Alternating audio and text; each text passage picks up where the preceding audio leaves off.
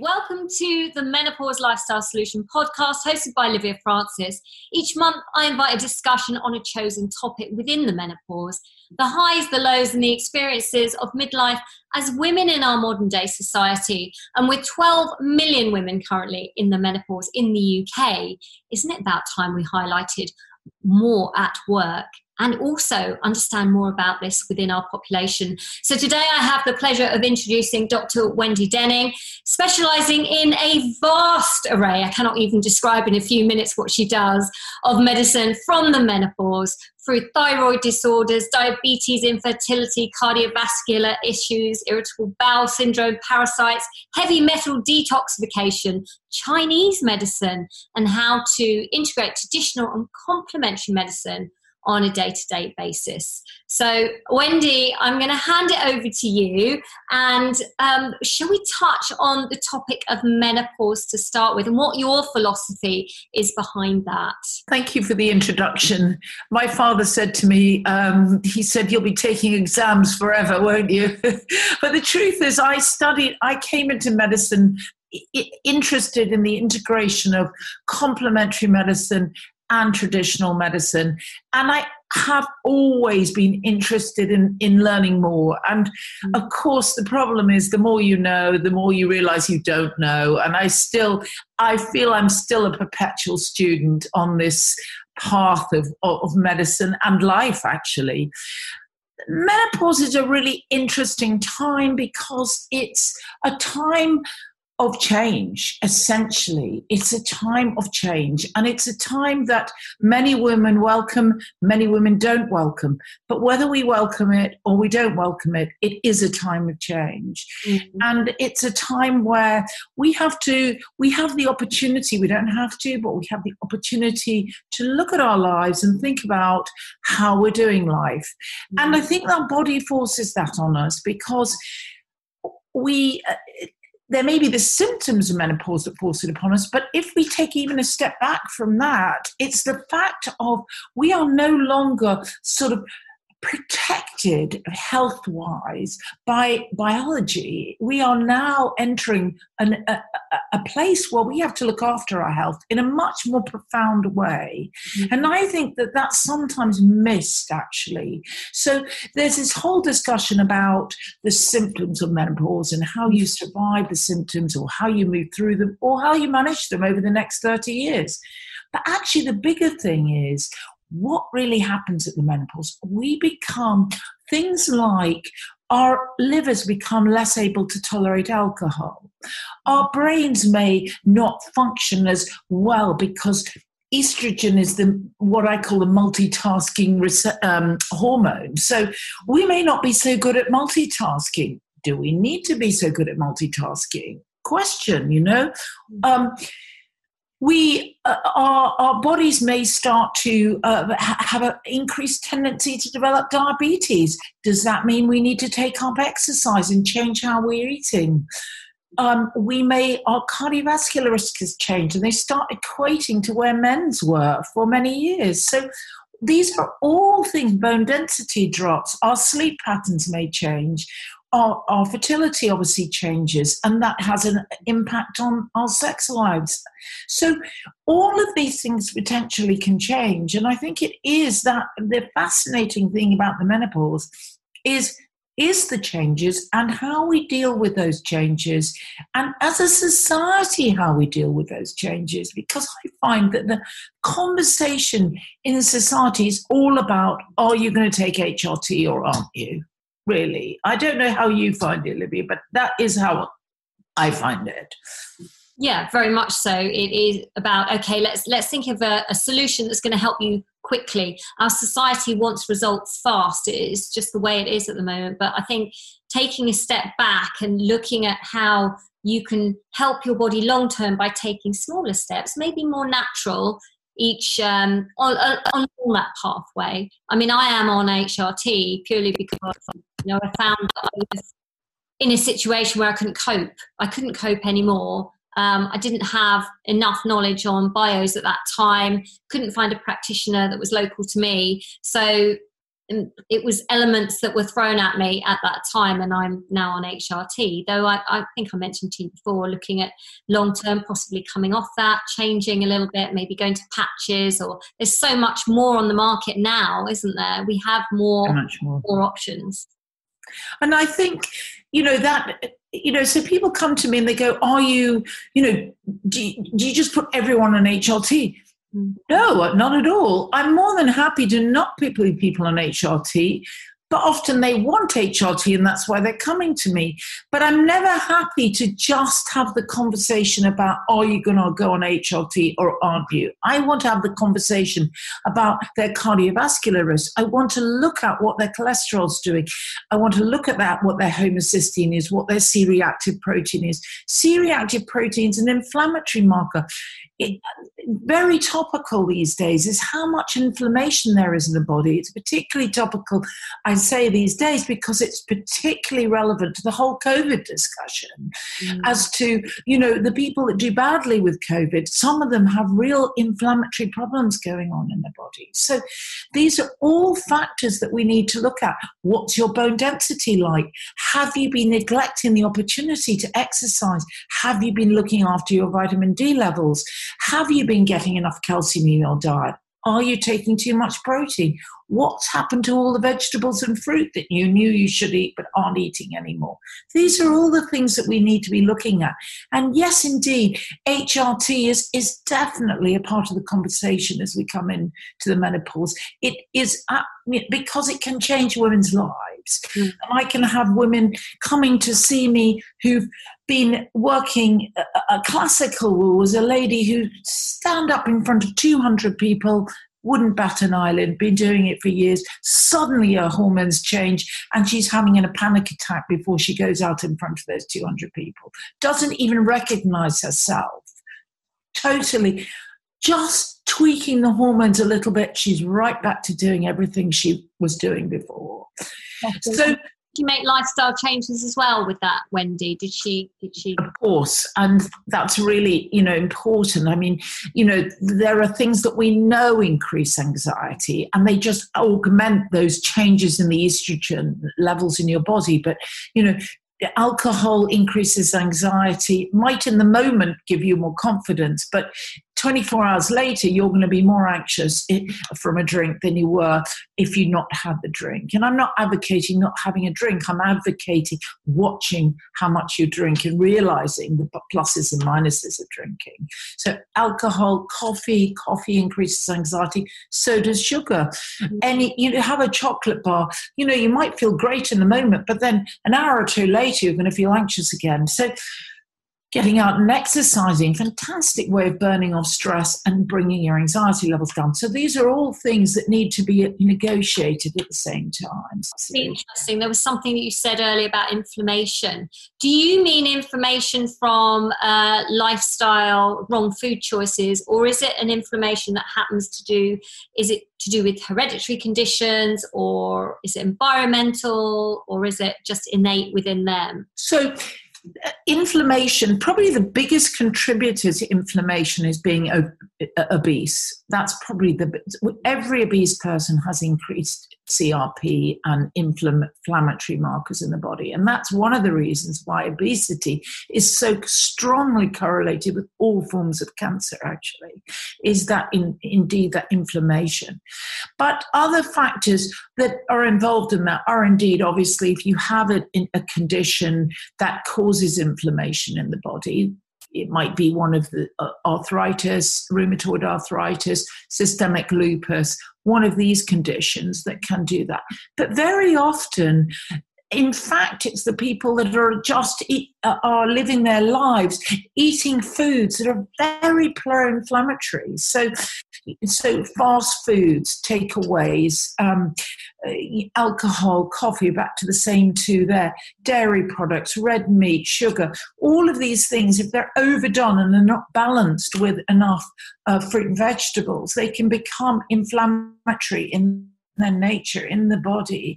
And then that puts us, that actually puts a strain on everything, but particularly puts a strain on things like the cardiovascular system and increases your risk for cancer. And I mean, another interesting thing actually is dental hygiene that we're becoming aware of, that actually, having not brushing your teeth well, having periodontal disease can increase your inflammatory markers in the body and increase your cardiovascular risk, increase your diabetic risk, increase your cancer risk. So quite interesting stuff around inflammation. Yeah, very much so. It's interesting, you relating it to obesity and how obesity has that effect on almost all disease. It makes you very susceptible, doesn't it? So it's not necessarily, from my perspective, being in fitness, it's always, there's vanity, you're losing to lose weight. But I see it as a health system. I see it as a way to have longevity, to lead the life that we want to and enjoy it without having symptoms that make us feel like this, illness, basically. So yeah, and it's been so great for me to see how many people have been out and about it during COVID, exercising. Actually, I think it's worn off a bit now, but initially, you couldn't buy a bicycle to save your life because everyone was out on their bikes and walking, and that was the only exercise they could get out of the house to exercise. They went out. That was great.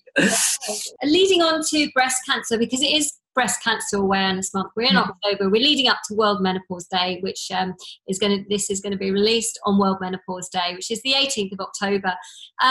Breast cancer is a subject I don't really know much about medically, but can you tell me about maybe the contraindications for it, or maybe a little bit about menopause? What are the signs and symptoms that we really should be looking for? Well, I think breast cancer, the average age of breast cancer diagnosis is women in their 60s, even though we tend to hear about it a lot in women much younger than that. So it can appear in your 40s where you're in the perimenopause and as you hit the menopause. But that is the average age. And 3% of women will get breast cancer sort of across the Western world. That's the percentage at this moment.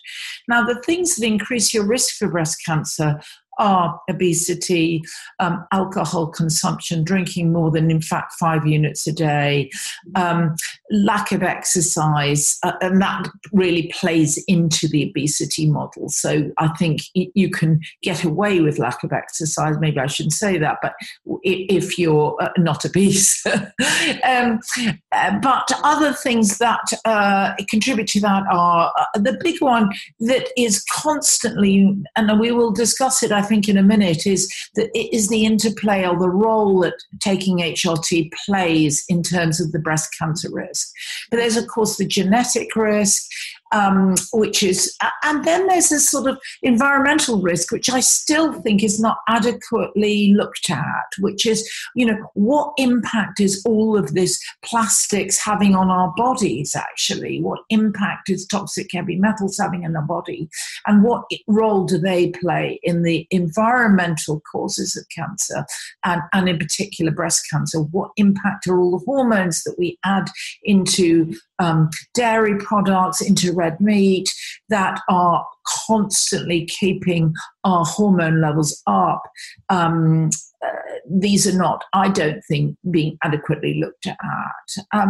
But obviously, it's something that most women fear, I think, breast cancer. I think if you asked a woman about, what does she fear, she'd probably tell you she fears breast cancer. And that's because it's such a visible disease in many ways, isn't it? And it can be, certainly it can feel like a disfiguring disease if you have to have a breast removed, or you have to have a lumpectomy with radiotherapy and chemotherapy. You may lose your hair. So I think for many women, it's something that fills them with a lot of fear, I think, is the truth. The other thing is learning to check your breasts as well, because the tissue there is quite lumpy. So to then to constantly check, and it changes consistently throughout the month, especially when your periods stop and you have no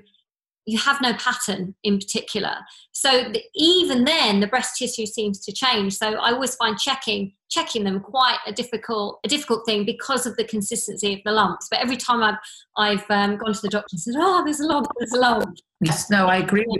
It's always been benign, but it's just that worry. You're so right. It is the one thing that that you do feel a little bit concerned about? Yeah, I think we do as women, and I understand it completely. None of us want to have that diagnosis, but I think that, you know, but it does bring me on to sort of a conversation around HRT, because you probably are aware that there was a whole article that came out last summer saying that looking again at the breast cancer risk associated with hormones and the hormone usage. And once again, it was, it was looking at whether if you took hormones for longer than 5 years, it was safe or not.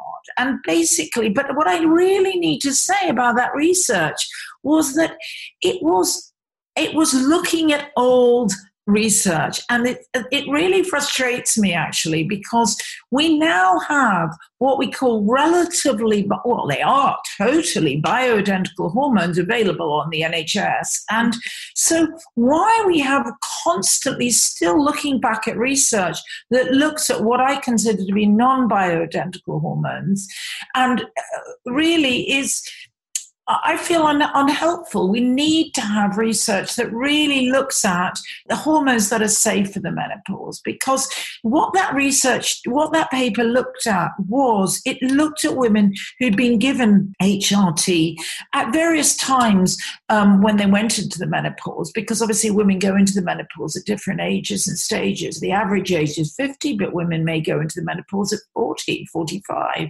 Mm-hmm. And there was this sort of belief that if you started it at 40, you'd be all right till you got to 50, in fact. But actually, it's not true. That's one of the things that paper did show.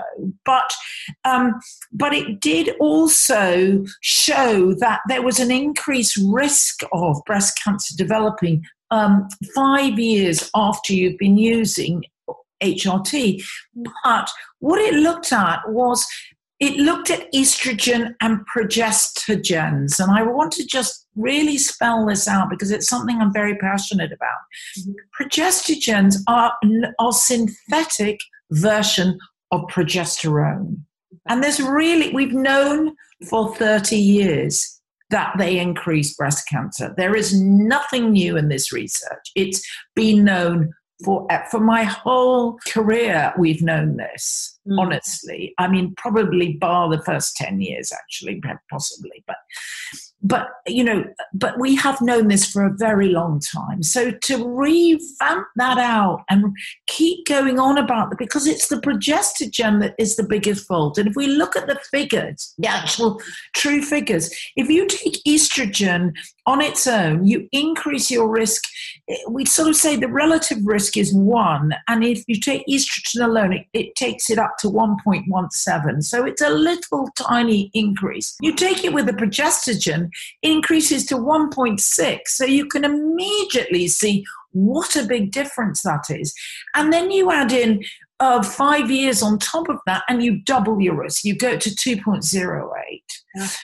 So what that means in real terms, and what they also were able to show was if you take progestogens and you don't take a break from them, because it has become very fashionable to give hormones all the time and not to give women a break. It was fashionable for women to have periods. Then a lot of women said, look, I've done periods my whole life. I don't want to do periods anymore. Thank you very much. I'll take this continuously.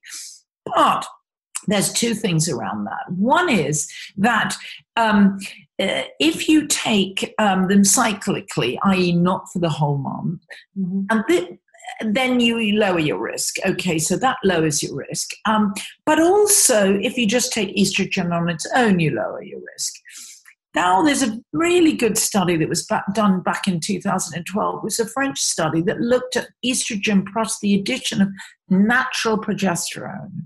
Micronized progesterone, which is readily available under the name of Utrogestan. And many, many GPs in the NHS are giving this. And that has a relative risk of almost identical to estrogen alone. So it doesn't have these increased risks. And I think that really needs to be spelt out, because we shouldn't be drawing out old figures and then dictating women's lives based on old old application of hormones that then frighten women, and women are then told abruptly, you're only allowed HRT for 5 years. Well, that's fine for some women, but for some women, it's really not fine. And we are, if you imagine the average woman's going to the menopause at 50, and the average age you're going to die is somewhere around the 85 mark, might be between 80 and 85, the average woman is going to live 35 years. Now, she's got to protect her bones, she's got to protect her brain, she's got to protect her heart during that time. We know that HRT is protective for bones, brain, and heart, providing you take the right HRT. So we do have to have a bigger conversation on this one, and we really have to look at it in more detail and really up the training of doctors so they really feel confident with that knowledge that they can take that message out to the women and say, look, I'm confident that you have a relative risk. Nothing's 100%. There's no such thing as a free lunch, but it's a risk that's probably worth taking for this period of time while you need these hormones. And I think that's the conversation we need to be having. Look, of course there's a slight risk, but then there's a slight risk of breast cancer, but there's a big risk of not protecting your cardiovascular system. Yeah, very much so. Not protecting your bones, not functioning, curling up in a ball and not being able to actually do life. So there are bigger conversations to be had around this. Yeah, it's such a broad subject and so very interesting. Your knowledge is just profound. I love hearing you speak, and because you take things off on a different tangent, and it is so individual, isn't it? So when you're with patients, I presume your screening for them must be quite intense. Well, they come to see me, but and so they self-screen, and they arriving in my office. But because my practice is built on probably 95% of people referring other people. Usually they come because their friend has said, oh, you've got to go and see her for blah, blah, blah, or blah, blah, blah, So, and I like that because when they come, they are ready to engage in a conversation with me. They've already thought about why they're coming, and we have a conversation and we look at the pros and cons. And sometimes it's because women want to be more sexually active. They may not even need to have transdermal estrogen or progesterone.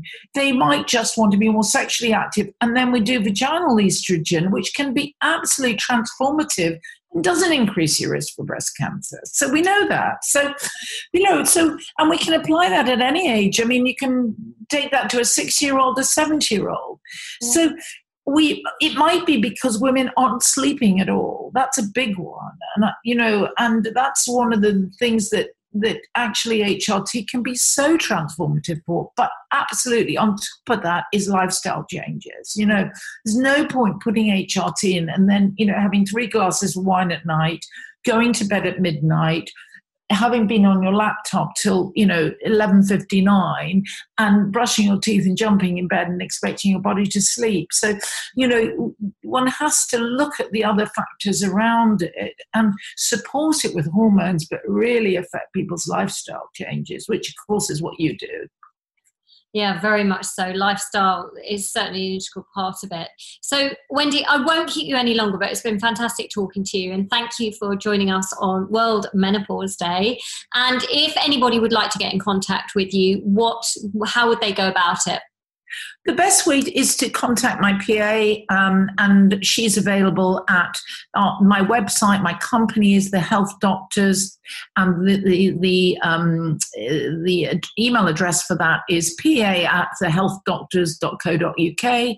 And on that website, you'll also see a contact number.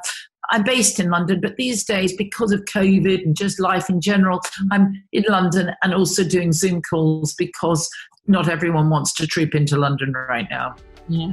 Okay. Well, thank you so much for your advice, being so flexible. Thanks. No, I really appreciate it. I like speaking on the subject, and thank you for giving me the opportunity. Thank you. Pleasure. Thanks, Wendy.